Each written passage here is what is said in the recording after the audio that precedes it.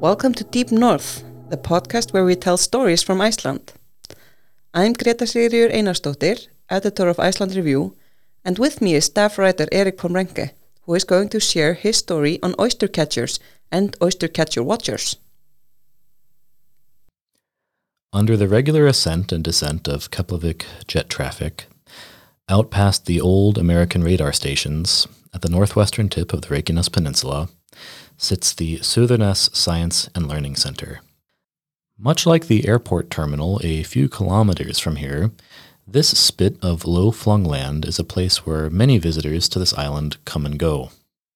Along with an international team of ecologists, Sölvi Rúnar Vignisson has been working here for the past 10 years studying the oystercatcher, or in Icelandic, tjaldur, a distinctive shorebird whose migratory patterns may serve as a good indicator of climate change. Clambering into his electric SUV, we drive along the coast through the many small farms and vacation houses, on the lookout for nesting pairs. The bird is easy enough to spot. Black and white, with blood-red legs, eyes, and beak, it stands out from the muted grays and greens of the landscape. It is these distinctive features that give the oystercatcher its scientific name, Hematopodidae, or blood feet. Now, in the lowlands of South Iceland, almost all of these individuals are migrants, meaning they leave in the winter, Sölvi explains. But then you go to the western part of Iceland and you have a lot of fjords, a lot of shelter. The shores there are full of mussels and other food. These individuals are mostly residents. They don't leave Iceland for the winter. But in this area, halfway between South Iceland and Breiðafjörður Bay, we have a partial migrant population. That's what we're interested in here. As he says this, Sölvi stops, quickly raising his binoculars. Clearly, he sees something I don't, and pulling the car to the shoulder of the road, he jumps out of the car.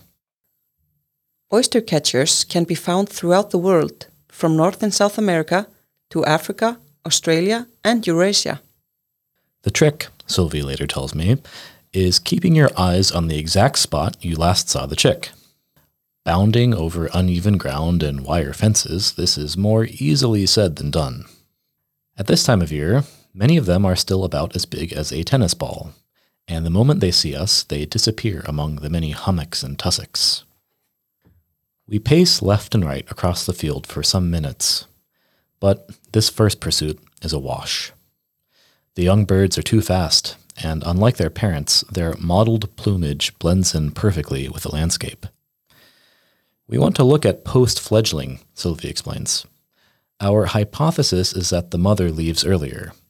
Once she sees that the chick can fly, she leaves, but the father stays and teaches the chicks to feed on their own, and ultimately teaches them whether or not to migrate. And this, we think, is why the chicks will ultimately follow the father's strategy. Because there's something, it could be genetic in the paternal genes, that drives the chick to migrate or not. That's why we have to find families where both parents are ringed. The oystercatcher is notable for being one of the most family-oriented shorebirds. Adults will still feed their young well into their adolescence, after they've developed their mature feathers. It's a curious sight to see, since it looks like one adult is feeding another. Oystercatchers are a very loyal bird as well, exhibiting high fidelity to both mate and nest. Indeed, this bird, which can live up to 40 years, can live its entire life with one partner at one site. Migratory oystercatchers are also remarkably loyal to their winter destination. Sölvi explains that the first year will hardwire them to do that for the rest of their lives. They go to one place and then they just go directly back without stopping year after year, maybe even to the exact same pier in Belfast. The wintering area is usually very small, maybe just 10 by 10 kilometers, the same with their breeding area in Iceland. But the juveniles, they just go off on an adventure, following some others, and then boom, they find somewhere in Britain or Spain and think, wow, now this is nice, and then they'll just do that for the rest of their lives. Our first attempt unsuccessful, we get back in the car and continue our search. Sölvi spent the first years of his research project ringing the birds of this region, and in theory, we should be able to catch and tag their young and know the migration activity of both of the parents. Lifting his binoculars up again, Sölvi sees another bird in the field. Orange, white, NA, he reads out. In the beginning stages of these research projects, scientists would just put different colors on the birds.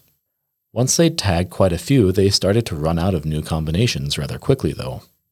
Because these birds fly all over the world, a coordinated system is needed, and now independent non-profit organizations like EU Ring regulate how these birds are ringed and tracked.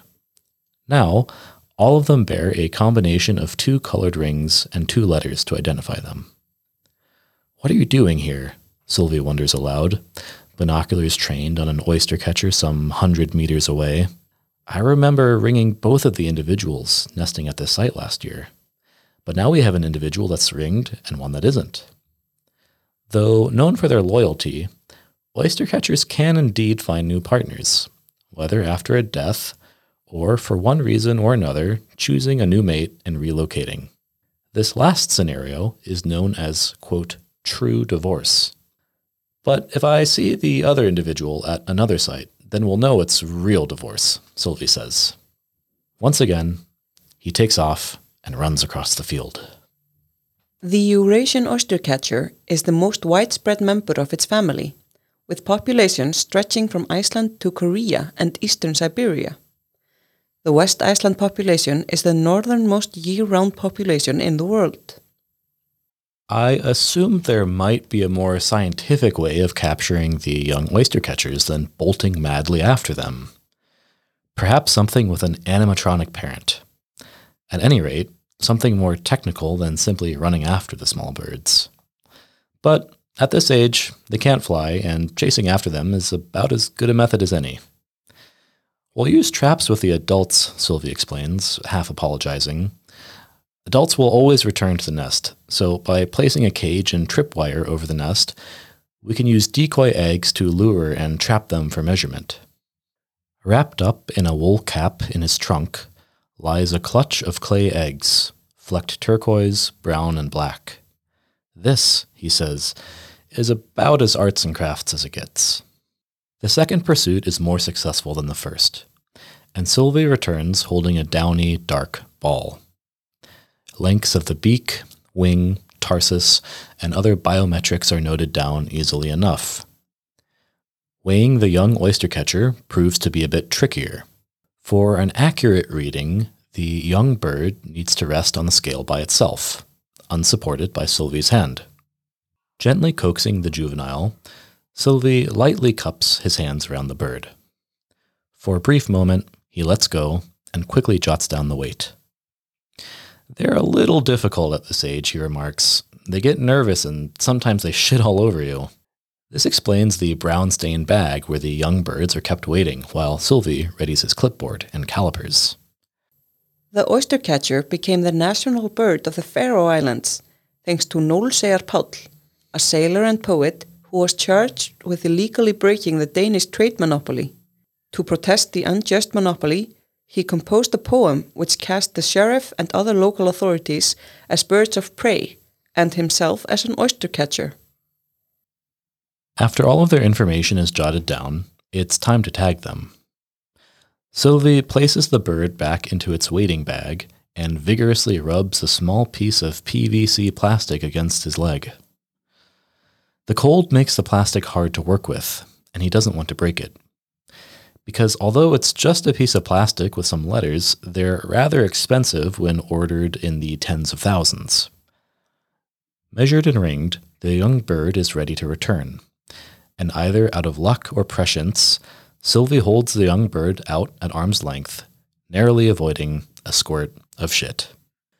Sölvi knows many of these birds by sight, and as we continue our cruise, binoculars at the ready, it seems to me that we're not just in a breeding ground. We're in a neighborhood, each bird having lived in its nest for many years. "They're like my friends," Sölvi jokes. "I know them, and they're all so different. Some individuals are super chill. They'll just go off and wait while I check their nest. Some individuals just lose it. They go mental, fly at my head, attack me. Many of the birds here have already been tagged by Sölvi, and he knows which nesting sites to return to year after year.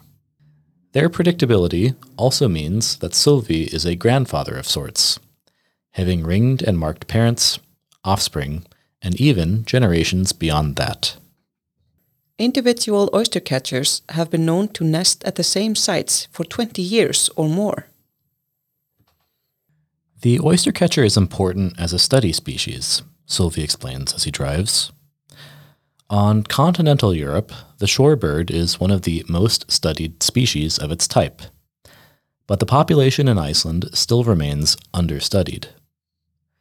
With increasing changes to seasonal weather patterns due to climate change, the oystercatcher may become an important indicator of broader changes in the environment. We want to know how the migration strategy is changing over time, he continues. Historically, we've seen a move from along the coast towards more inland agricultural areas. And we also know that there were no oystercatchers in Iceland at the end of the last ice age, about 10,000 years ago. We know that the first oystercatchers must have been migrants. But then something happened. Birds began settling here, especially in West Iceland along Breiðafjörður Bay. It's much more sheltered there, and it's warmer due to the Gulf Stream. These areas became good habitats for oystercatchers, and for some reason, they stopped migrating, or else only migrating very short distances, like from the Westfjords to the Snæfellsnes Peninsula. Of the total oystercatcher population in Iceland, around 30% stay over the winter. We know that because we counted them all, Sölvi says somewhat ruefully. Back in 2017, we just went out in the winter and we counted in the areas where we knew oystercatchers were, like in Faxaflói and Breiðafjörður. We just counted the whole lot. The estimates were around 3,000 to 4,000, but we found 11,000 individuals that wintered here.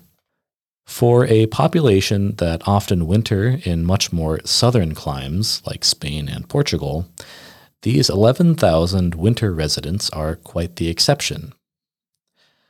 None of those populations winter at such high latitudes, Sölvi explains. We are way up north when it comes to wintering. It's really unheard of for this species, but it really gives us the opportunity to look at things you can't investigate in other European populations. Because the population's circumstances are identical during the breeding season, but differ in the winter, such partial migration opens up the door for studies that can make interesting comparisons. For instance, if climate change affects winter sites differently, then the cost of migrating could become more significant over time when compared with the resident population that winters in Iceland. The research being carried out on these oystercatchers could have wide-reaching implications. First of all, there have not been many studies on the Icelandic oystercatcher population, he tells me. And secondly, most Icelandic birds are migratory, and with a warming climate, it's likely that we will see more birds staying over the winter. These are changes that could have a huge impact on ecosystems in Iceland, so it's vital that we monitor and research any developments. The main findings so far have resulted in an updated map of the distribution of oystercatchers, both in Iceland and abroad, and a better understanding of how certain nesting locations are linked to certain wintering grounds. The clearest example is that birds that nest in the Westfjords are much more likely to be resident over the winter, while birds in South Iceland are much more likely to be migratory, he continues. The distance from decent wintering grounds in Iceland seems to affect their choice to migrate or not. Although the oystercatcher is often loyal to its nest site and mates for its entire 40-year life, these mixed populations mean that many nesting pairs in this region of Iceland have split migratory methods, with one parent staying the winter and one migrating. These cases of mixed parenting follow a pattern, and in every such case, the chicks will always follow the father's strategy. For the most part, Oystercatcher's migrations are solitary. They may migrate with groups of their peers, but it's not as if they're making the voyage under parental supervision. This has puzzled researchers, who are still looking for answers. How do they learn this? Sölvi asks. How is it that they always follow the father's strategy? It may have a behavioral component, it may have a genetic component. It could also be temporal. Maybe the father just leaves at a certain time, and this could influence the chick's decision to migrate or not. There's nothing obvious so far, but we wouldn't be able to answer this question without the unique features of this Icelandic population. Over the course of an oystercatcher egg's development, it changes in density. Ecologists can estimate the time an egg will hatch with considerable accuracy by measuring its buoyancy in water. With rising global temperatures, the coming decades are likely to see many changes to the migratory patterns of birds like the oystercatcher. It's important to understand the mechanisms by which they choose whether or not to migrate. Studies such as Sölvi's and his team's may be laying the foundation for understanding not just how these birds migrate, but how they learn and adapt to changing environments. Unfortunately, researchers have also begun seeing declines in oystercatcher populations. It's too early to say for certain what the cause is, but climate change and increasingly widespread forests may be to blame. If we would lose the oystercatcher, that would obviously be a tragedy in its own right, Sölvi says. But more generally, Iceland is simply a bird island. We need these animals. You see it on Surtsey. From day zero, the day the island was formed, you can see how the birds arrived, how they started to make colonies. The first plants on the island are exactly where the birds were breeding. Now, Surtsey has many plants and insects. We have a whole habitat for other species, and it's purely because of these seabirds. To me, it's quite simple. If you want to protect the environment, you don't have to control everything. You try to minimize your impact, and you just let nature do its thing. Thank you, Eric, for sharing this interesting story about the oystercatcher. So, just first of all, do you know why they're called an oystercatcher? Yeah, so this is kind of one of these funny little names that has just kind of lingered because of history. And so if I'm getting this right, back in like the 18th, 19th century in New England, they were known as the oystercatcher, and they do eat some bivalves, like mussels, for instance, but they don't specifically eat oysters, or at least many of them throughout the world.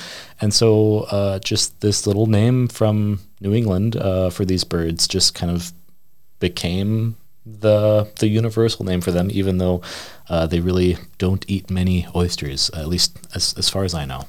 Should maybe update that to seafood platter catcher. Mussel catcher? Yeah. Yeah, so just for the people who aren't up to date with their bird knowledge,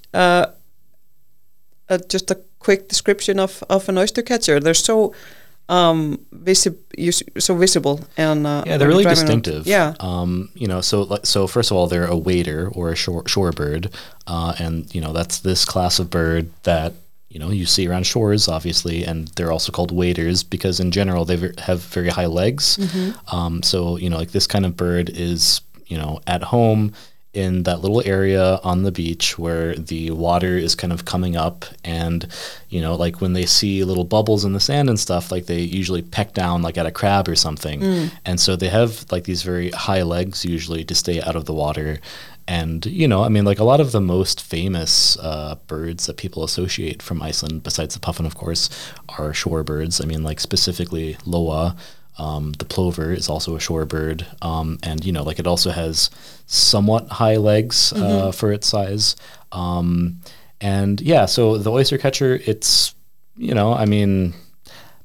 I don't have its kind of like weight and height off the top of my head, but it's a relatively medium-sized bird. It's like a pretty average size, but like the really distinctive thing about it is its proportions are a little off because its legs are so long. Yeah, exactly. But yeah, like the really distinctive thing about it is its colors, and this is a little bit silly, but I mean, just kind of reminds me of this children's joke. I don't know if this is like an international thing. And yeah, what was it? Like what's black, white, and red all over? Right? Yeah. It's a newspaper. No, but yeah, so like they are very distinctively black and white, but then they have really, really, really red beaks, legs, and eyes. Actually, their eyes are super red. That is creepy. Yeah, I mean, since you mentioned the plover, obviously in Iceland is the most famous herald of spring, but the oystercatcher it's a summer bird as well. It's always refreshing to see him because you know that summer is just around the corner. Yeah. Yeah, these migratory birds always have such a hit. Yeah, I mean, I think it kind of just lifts everybody's spirit, like that time in April, May, when you just start seeing the birds again. Really, like at least for me, that's when I really feel like spring has arrived. But I mean, again, the curious thing about these birds is that they actually aren't all migratory. And that is like the really unique thing about these birds is that we wouldn't really expect that many of them to be wintering here in Iceland. I mean, up to like 11,000 of them. And for a bird that spends a lot of time in places, Spain and Portugal, wintering on the Snæfellsnes Peninsula or like somewhere in Breiðafjörður is pretty extreme. Yeah. So Sölvi mentioned that it's a bird island. Does he specialize in the oystercatcher or? I mean that's definitely what the research project is on. But I mean, I think nobody in Iceland is ever just allowed to be a complete specialist in one very small thing. I think everyone, because it's a smaller society in general, like there's maybe just a couple professors just working in one field instead of one like hyper-specific niche. So everyone is usually kind of like a jack of all trades. And, I mean, also it's kind of just cool to go to the Suðurnes Research Center, which actually, if anybody's curious, is also open to the public. Like it is also a museum. And so, if you want to go there with your family and learn about birds and marine life in Iceland, that can be a fun family outing. But I mean, like it's a pretty cool team because there's just like a lot of different people working on like surprisingly different projects, but they're all kind of working together.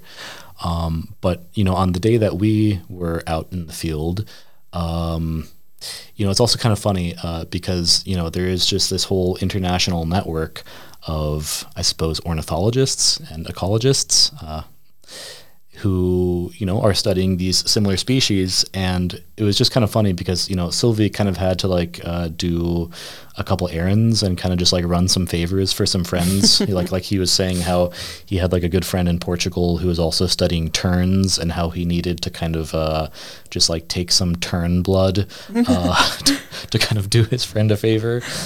So we kind of spent a little time trapping some terns as well. And for people who don't know, terns are notoriously aggressive and defensive of their nesting sites. Yeah, they do a bit of their own blood taking as well. Yes, it is. That was definitely the more adventurous part of the outing. And actually, just like a week or two later, I was out by Thingvellir camping, and unfortunately, my wife sustained a direct hit by a tern. Oh, no. And that was not fun. Yeah, because they're small, but they pack a punch. Oh yeah, they do. Yeah. It was actually kind of funny because like I took some pictures after just being out in the field, and I mean, like I really liked some of the pictures, and like the terns especially are just like a very distinctive bird that I've always liked. But it was just funny because some of my Icelandic friends were just like, "You're helping these animals." Yeah, quite wishes. I hope your wife recovered. But so another really interesting species that we kind of briefly saw and kind of worked a little bit with out in the field that day, though, is So it actually has a much better name in Icelandic, Óðinshani, and there's also a very similar bird called Þórshani.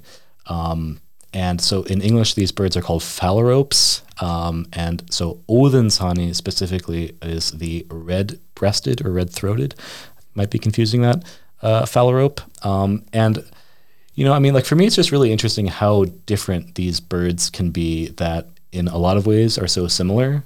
So, for instance, the oystercatcher lives for up to 40 years. And, like I mentioned, it is kind of famous for its breeding strategy, which is very loyal. And I mean, in some sense, I think this is also what kind of makes them, like a little bit more personable somehow. It's like they live to be 40 years old. Like they have homes for that entire time in the same place, basically. And a lot of them, settle down with the same partner for their entire life. So, like there's something very clearly human about that. Easy to identify with. Yeah. And so, but then on the other hand, like the phalarope, has, what is known as a promiscuous breeding strategy. And, so they're kind of noteworthy for doing a kind of gender swap type thing where it is the female that kind of goes out and like wins the bread and everything. And it's like the male that stays at home. But then also like while the female is out and winning bread, she'll kind of like see other guys and stuff. How progressive. I know it's a very progressive bird, but I mean, like it is kind of interesting how in a lot of ways, like these birds fill a very similar ecological niche. Like they're both shorebirds, like they more or less eat a similar diet. I mean, like they do look different just in terms of their coloring, but I mean, like in a lot of ways they're very similar, and just how they have arrived at kind of like totally different lifestyles is kind of funny. Yeah. And actually something that's kind of interesting about that bird specifically is, I believe it used to be known as like the gray-breasted phalarope. And this is because they were always seen in the UK in their winter colors. And for a long time, people didn't even know that they turned like this really, really bright red in the summer. And so like for a long time, people would see this bird and they just assumed that it was always gray. And I just like think that's really cool that like for a long time, we didn't even really know that this bird had like this whole other range of colors, because if you see them, they're pretty small, like they're noticeably smaller than the oystercatcher. Actually, if you go to Thingvallavatn in the summer, there's a lot of them there, and they're pretty small, and they have like this really distinctive like rusty orange red, really like bright chest. And like it's a very beautiful small bird. But I mean, everybody except the Icelanders basically didn't know that they were that nice. I will say it's also just so fascinating to me, speaking of birds' names in particular, because they're so different. Like there's no consistency between languages. Like I don't know what a phalarope, where that originates. But if you want to give a quick explanation of the translation of Óðinshani and Þórshani. I mean, so like literally that would be, like Thor and Odin's hen, right? Oh, cockerel. Yeah. Yeah. Cockerel. Cockerel. Yeah. Oh, yeah, because it's masculine, right? Yeah. And there's as I was wondering about the oystercatcher, I mean, there's a seagull called fíll because it spews foul odorous. That's the fulmar, I think. Yeah, I think so. Yeah. I was, kind of doing some bird research in going into this piece, and I really like the fulmar. I think it's very cute. Like it's not a gull, but it looks very similar to a gull. No, it's a fulmar, right? Yeah. But I mean, I think that a lot of people who don't like live around these birds would maybe see it and assume it's some sort of gull. Like it's a little bit smaller. And I mean, for lack of a more scientific way of saying this, I think it's just a bit cuter. But I'm not a seafaring person myself, so I. Yeah, but the Faroese eat a lot of them. And like when they're juvenile, they can't fly yet, so they're just kind of sitting in the water. So they just kind of drive their boats by and just pick them up. Oh wow! I know the eggs were real popular, especially in the olden days in the Westfjords, where there are a lot of bird cliffs. Yeah. So thank you for that interesting tale about the birds in Iceland.